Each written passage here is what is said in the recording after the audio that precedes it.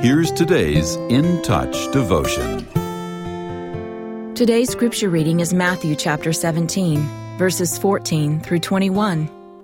When they came to the crowd, a man came up to Jesus, falling on his knees before him and saying, "Lord, have mercy on my son, because he has seizures and suffers terribly. For he often falls into the fire and often into the water. And I brought him to your disciples, and they could not cure him." And Jesus answered and said, "You unbelieving and perverse generation, how long shall I be with you? How long shall I put up with you? Bring him here to me." And Jesus rebuked him, and the demon came out of him, and the boy was healed at once. Then the disciples came to Jesus privately and said, "Why could we not cast it out?" And he said to them, "Because of your meager faith. For truly I say to you, if you have faith the size of a mustard seed, you will say to this mountain, 'Move from here to there,' and it will move, and nothing will be impossible for you."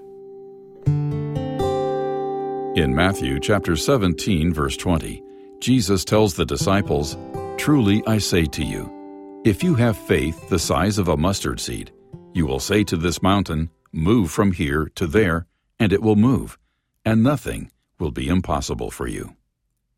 All of us should be encouraged by these words. Do you hear the power in them? Remember, a tiny seed of faith can unleash extraordinary possibilities. What matters is not the size of our faith, but the object of it, namely, the one who created heaven and earth and holds all things in his hands. In the presence of our omnipotent God, no obstacle is insurmountable, and no challenge too great. When towering adversity confronts us, there might be a temptation to doubt and fret.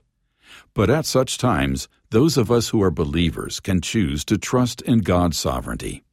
It helps to find scriptures like Jeremiah 32, verse 17, and to lean into those truths.